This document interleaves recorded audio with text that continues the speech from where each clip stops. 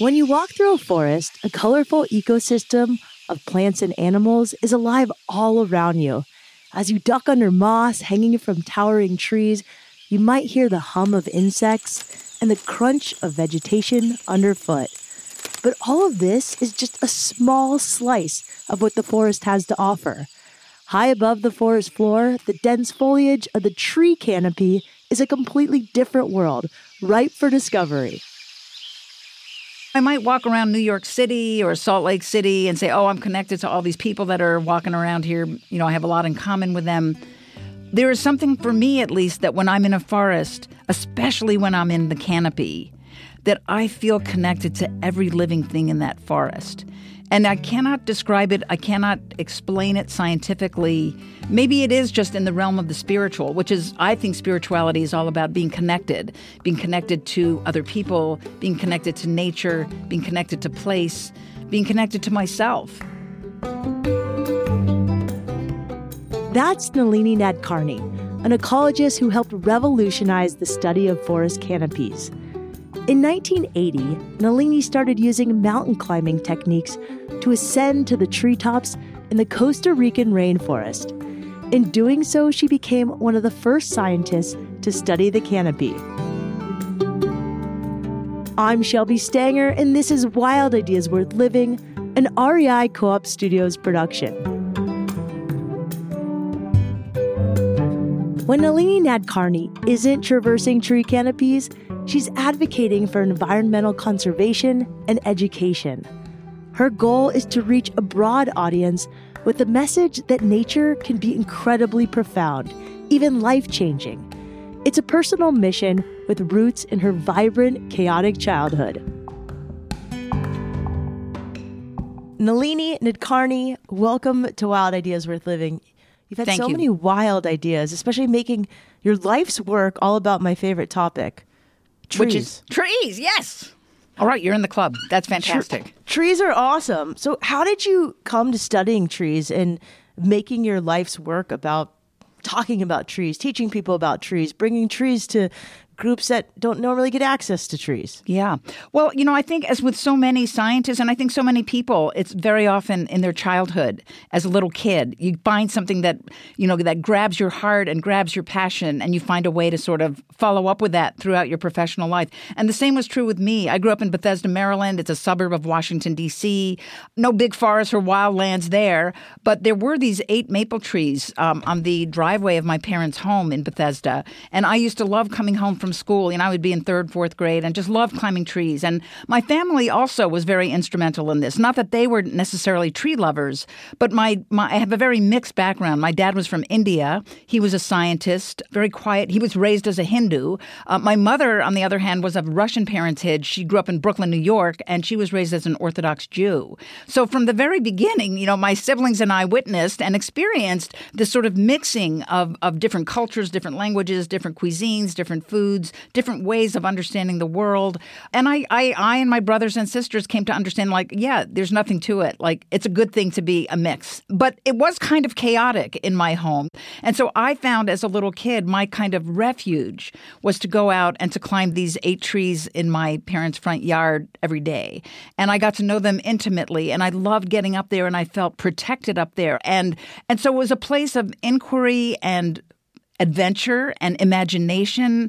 And also it was my place. And as one of 5 kids with this busy, crazy household, it was really important to me to have that as a place. And I think every child kind of needs that. So trees for me were that. And so I remember when I was in 3rd or 4th grade, I took this oath to myself that one day when I'm a grown-up, I'm going to take care of trees just like they take care of me. You're so curious, which is so exciting. You really became interested specifically in tree canopies. Right. And maybe you just break down and explain what a tree canopy even is. Sure, right. Well, a tree canopy is really any part of a forest that's high above the forest floor. And when I was starting out my studies, my PhD work in forest ecology at the University of Washington, this was back in 1979.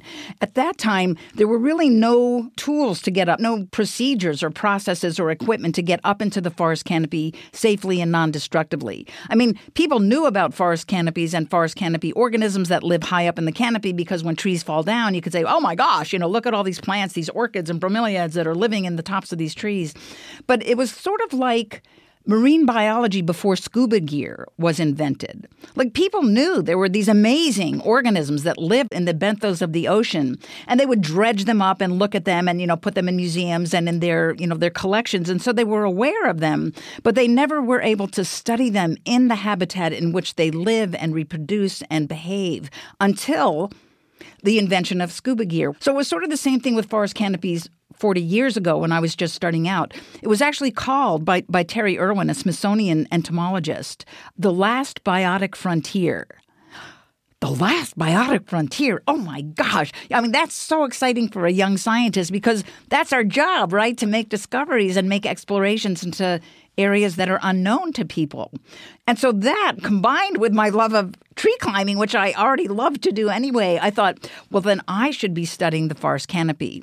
And so my first summer of graduate school, I spent on a field course in Costa Rica. And I looked up into the canopy of these amazing tropical rainforests. And up there were like orchids and bromeliads and ferns and birds and monkeys and sloths, and all this stuff was going on so high above the forest floor, and sort of you couldn't even really watch it because of all the blocking, intervening foliage and branches and stuff.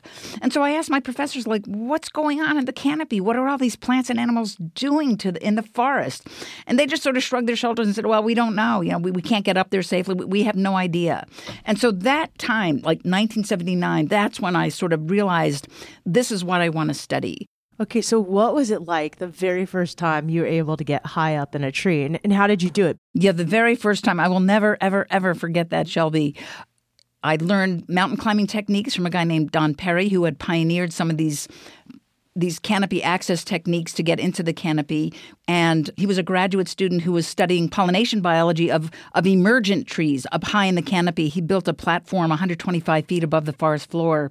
And he began applying these mountain climbing techniques. He used a crossbow to first shoot up just a fishing line up and over a branch, then would tie on a nylon cord and pull that up and over the same branch, and then tie a climbing rope on that nylon cord and pull that up and over, tie off one end of the rope, and then just climb the rope like, well, many of your listeners, I'm sure, are climb mountains and do rock climbing. So the technology of actually and the mechanics and engineering of getting up a rope is not that big a deal. You just sit in a regular harness. You have these ascending devices, one for your seat harness, one for your leg loops, and you kind of alternate weight in your seat harness and your leg loops so that you can move yourself up the rope with fairly small amounts of strength and just a little bit of coordination. So it's really within the capacity of just about everybody who isn't like scared to death of heights.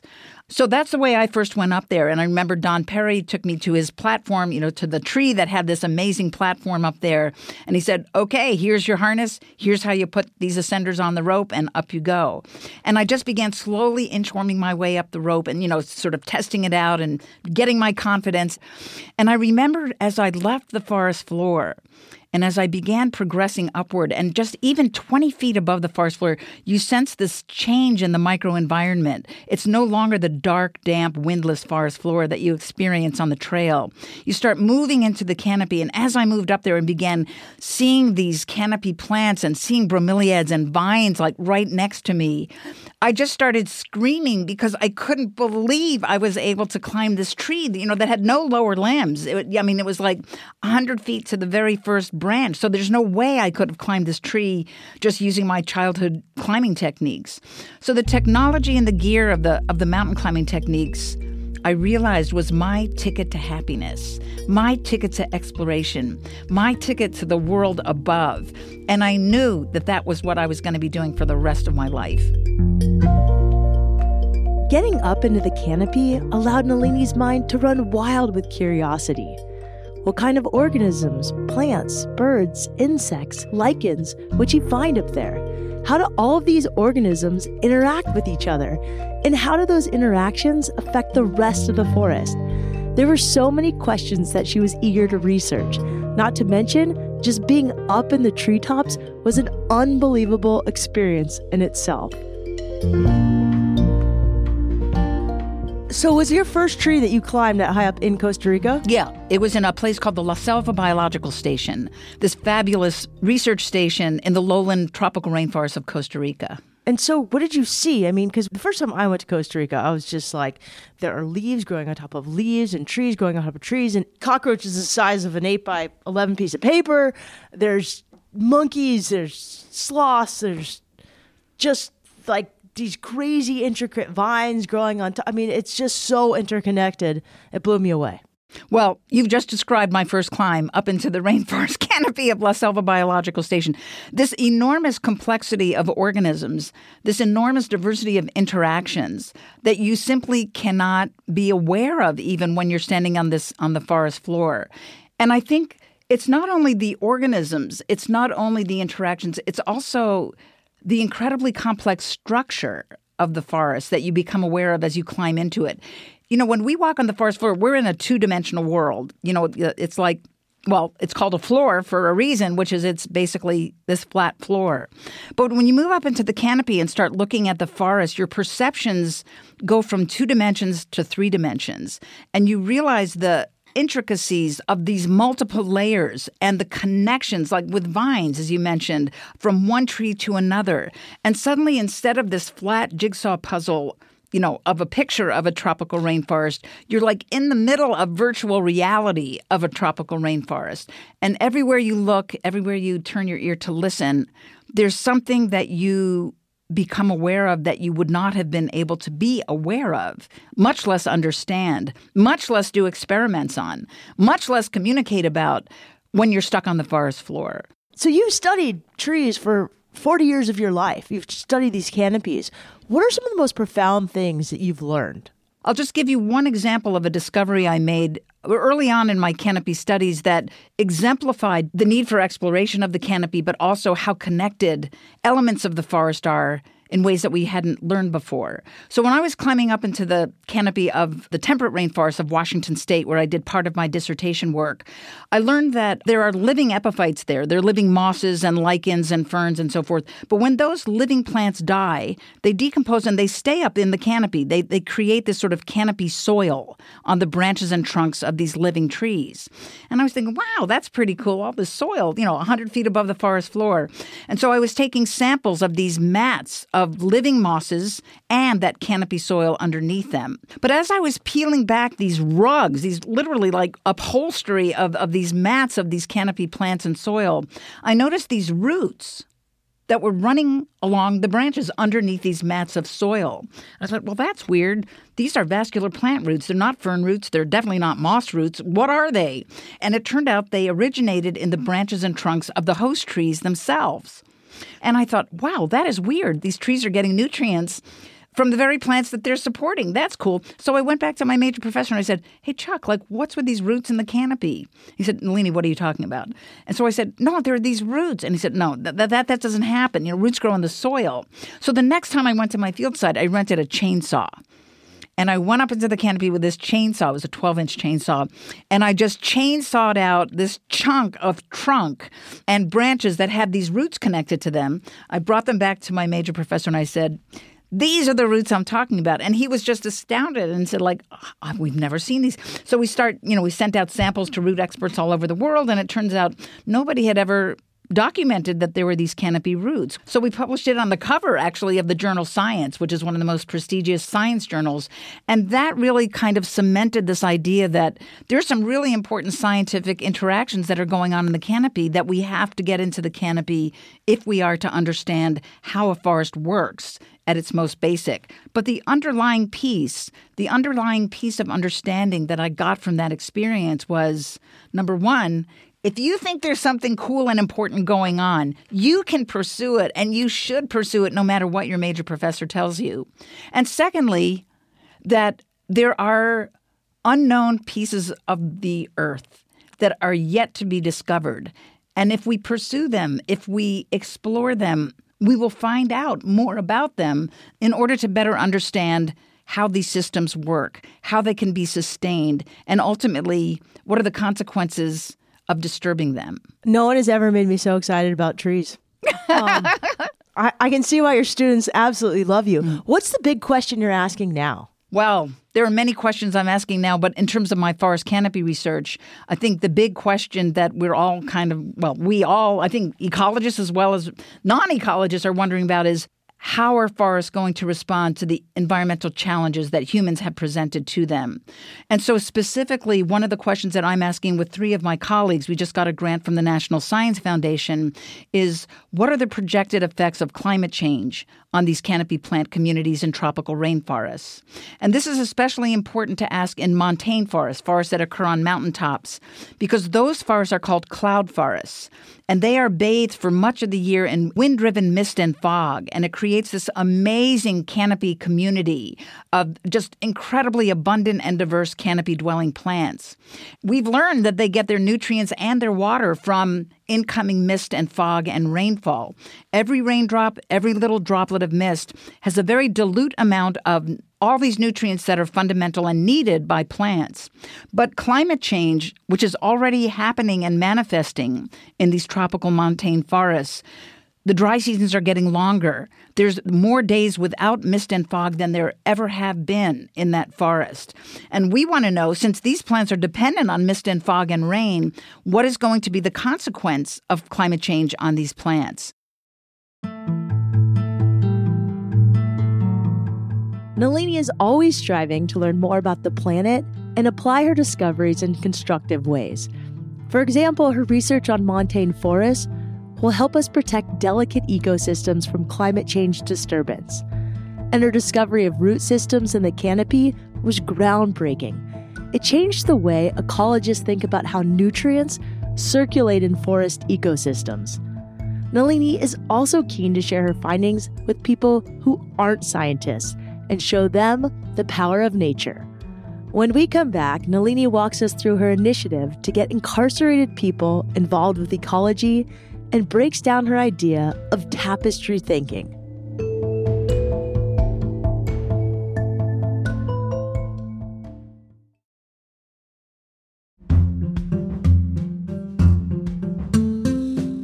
In 2022, Nalini and Nadkarni launched a show on her local NPR station called Tree Note. The episodes are short, just 2 minutes each. They're a quick peek into some cool ecological facts and stories about trees, like the physiology of leaf fall, or what kind of wood is used to make baseball bats. Nalini was inspired to make Tree Note because she's always looking for creative ways to get people excited about the environment. Some of the most important educational work she's done has taken place in prisons with incarcerated people that don't have much access to nature or to science education. I was so enthralled and grateful to trees that I was always trying to think of ways that I could let other people in on that, and encourage them and excite them and stimulate them just as I was stimulated by trees. When I sort of got on that shtick, I would do things like work with National Geographic, and consult with them on films and write articles for natural history magazines and go to museums and give talks. But the people who come to museums, the people who watch National Geographic documentaries, they already love trees anyway. Like, what am I really doing? I mean, I'm not saying those aren't important. They're really important, but I felt like there was so much urgency as I was watching tropical rainforests being cut down and climate change manifestations happening in the very forest that I was working in.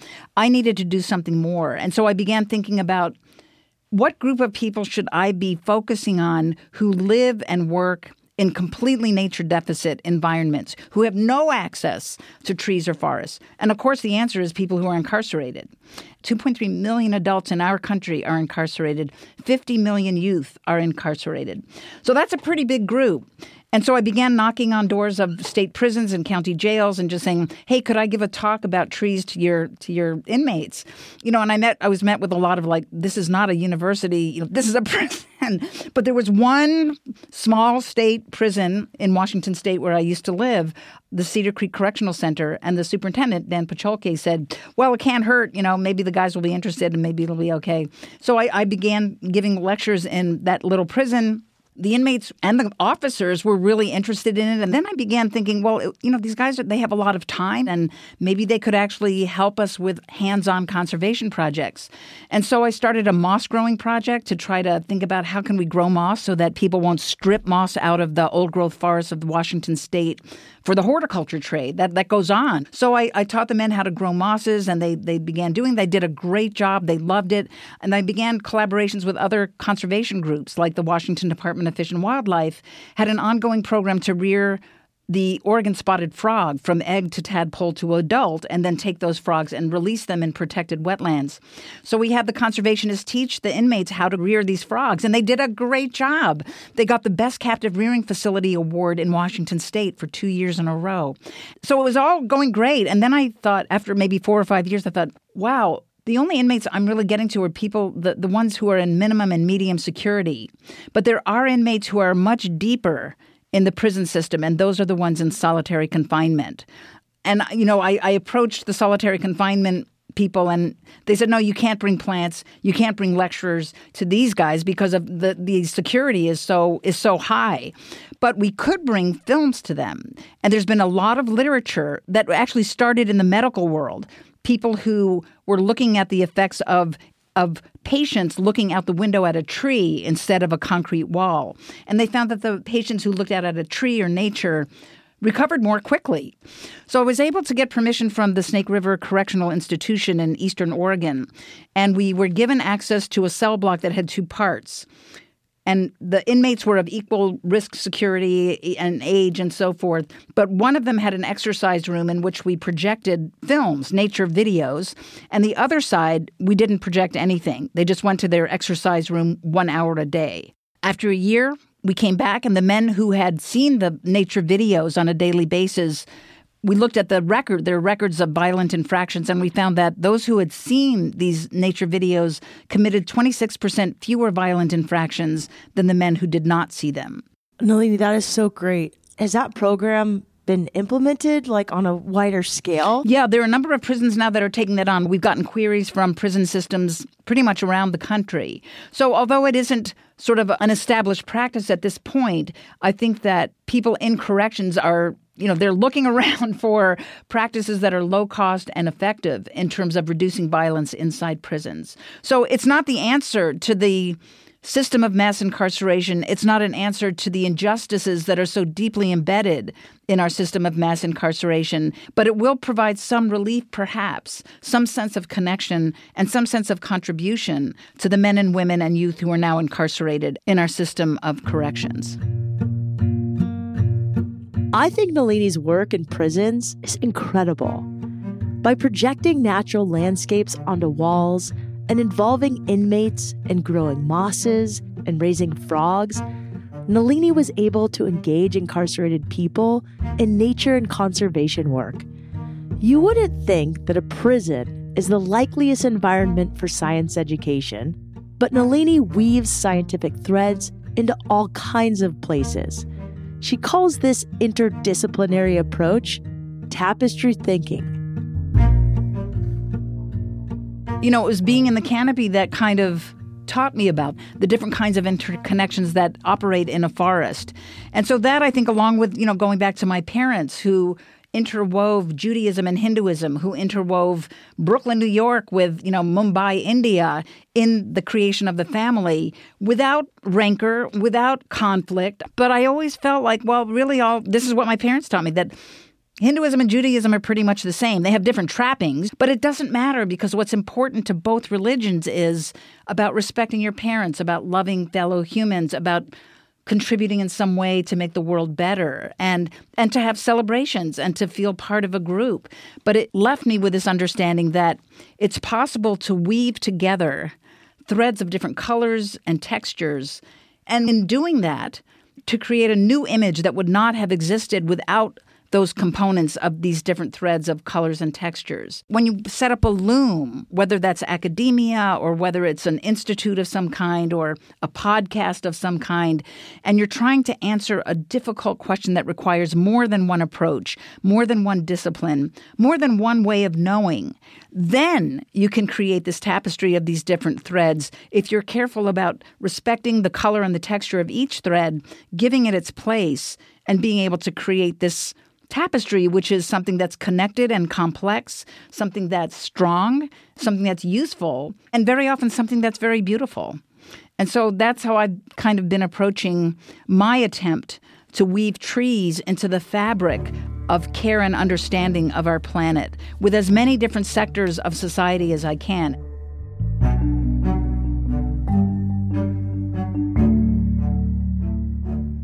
Any advice to others on how they can maybe think about connecting groups and tangents that normally we don't think of belonging together? Yeah, I've thought about this a lot. So this whole idea of tapestry thinking, some of the things I think that are important for that, first of all, I think you need intellectual humility. And that can be really hard because experts, like, people say, oh, you're a forest ecology, you're an expert, and I stand up in front of classes and I talk about this is the way trees work and this is the way forests work. So I'm used to being the authority figure in my world.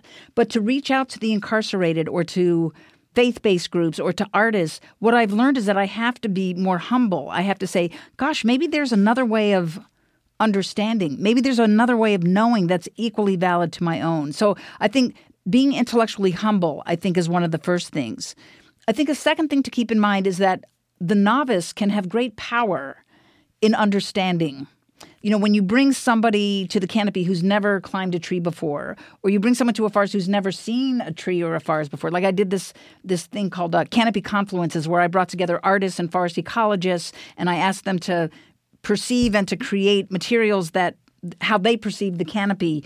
We also brought two Inuits, two men from Nunavut up in the Arctic who had literally never seen trees, because I wanted to get input from people who were completely novices, because I thought maybe they'll see trees completely differently from me. And it was true. The Inuits saw trees differently. And at the end of that week, they stood up at the camp. We had a campfire every night. And they said, you need to start treating trees like we treat our elders in our village, because they are the pathfinders for your society.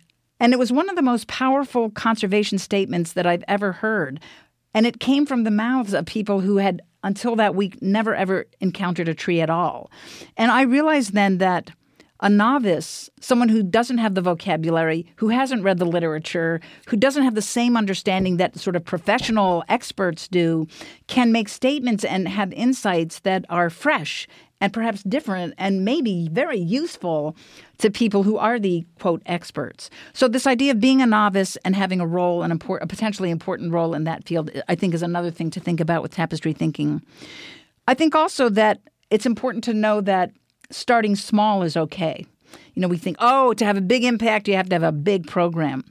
But you don't have to. Like, I did some math. Like, there are 325 million people in the United States. There are 6.2 million scientists. So if each scientist talks to just 52 people a year, that's one person a week outside of academia. That means every single person in the United States would have a conversation with a scientist or conservationist. So like it could be your barista when you buy a latte and you say, hey, you know about shade-grown coffee? It's really good to have trees in coffee plantations. Or you get an Uber driver and talk about electric cars, right? So there's your one person a week right there, barista, Uber driver. And if we all did that, we would have this larger impact. And so I think of some of my work with public engagement, like with prisons. I started that with one little tiny minimum security prison, 400 guys in that prison. But the work that we've done since then has grown. It went to one prison, to 3 prisons, to 12 prisons in Washington. Then it came to Utah. Then it went to Florida. It takes time, but that little act, that one small prison, that one small conversation with one inmate, it can grow from that. So I think, especially for young people who don't have a lot of resources or a lot of letters of PhD and MD and MS behind their names, starting small, starting local, could grow into something big. And the action, that small action itself, can be very significant. And then I guess the last one would be is to be as fearless as you can. And it is scary sometimes to knock on the door of a church that you don't belong to, or a prison that you've never entered, or an artist studio where you don't really know like anything about what's going on, or a radio station where you don't even know how to put the headphones on. I mean, those things are scary, and you want to like make people think you know what you're doing.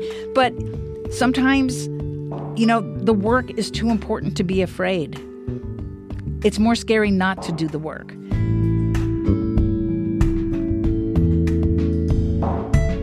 Nalini has never been afraid to do things a little differently. Whether in a high-security prison, on NPR, or high above the Costa Rican rainforest, she always follows her curiosity wherever it leads. Nalini often finds more questions than answers, but her unique approach allows her to make connections that others might not see. Before we wrap up, I also need to share with you a fun fact. Mattel made Nalini into a Barbie. It was a one-of-a-kind doll, but in 2020, they made a badass scientist Barbie based on Nalini and her innovative work as an ecologist. They called her Treetop Barbie, and she even came with Barbie-sized binoculars for bird watching. So cool. Nalini, thank you so much for coming on the show. If Nalini's words and energy inspired you, be sure to check out her new NPR show, Tree Note, at kuer.org/podcast/Tree Note. You can also head to her website to learn more about her work. You can find that at NaliniNadkarni.com. That's NaliniNadkarni.com. Wild Ideas Worth Living is part of the REI Podcast Network. It's hosted by me, Shelby Stanger, produced by Annie Fassler, Sylvia Thomas, and Sam Piers-Nitzberg of Puddle Creative. Our senior producer is Jenny Barber, and our executive producers are Paolo Motola and Joe Crosby. As always, we love it when you follow this show, rate it, and write a review wherever you listen. And remember, some of the best adventures happen when you follow your wildest ideas.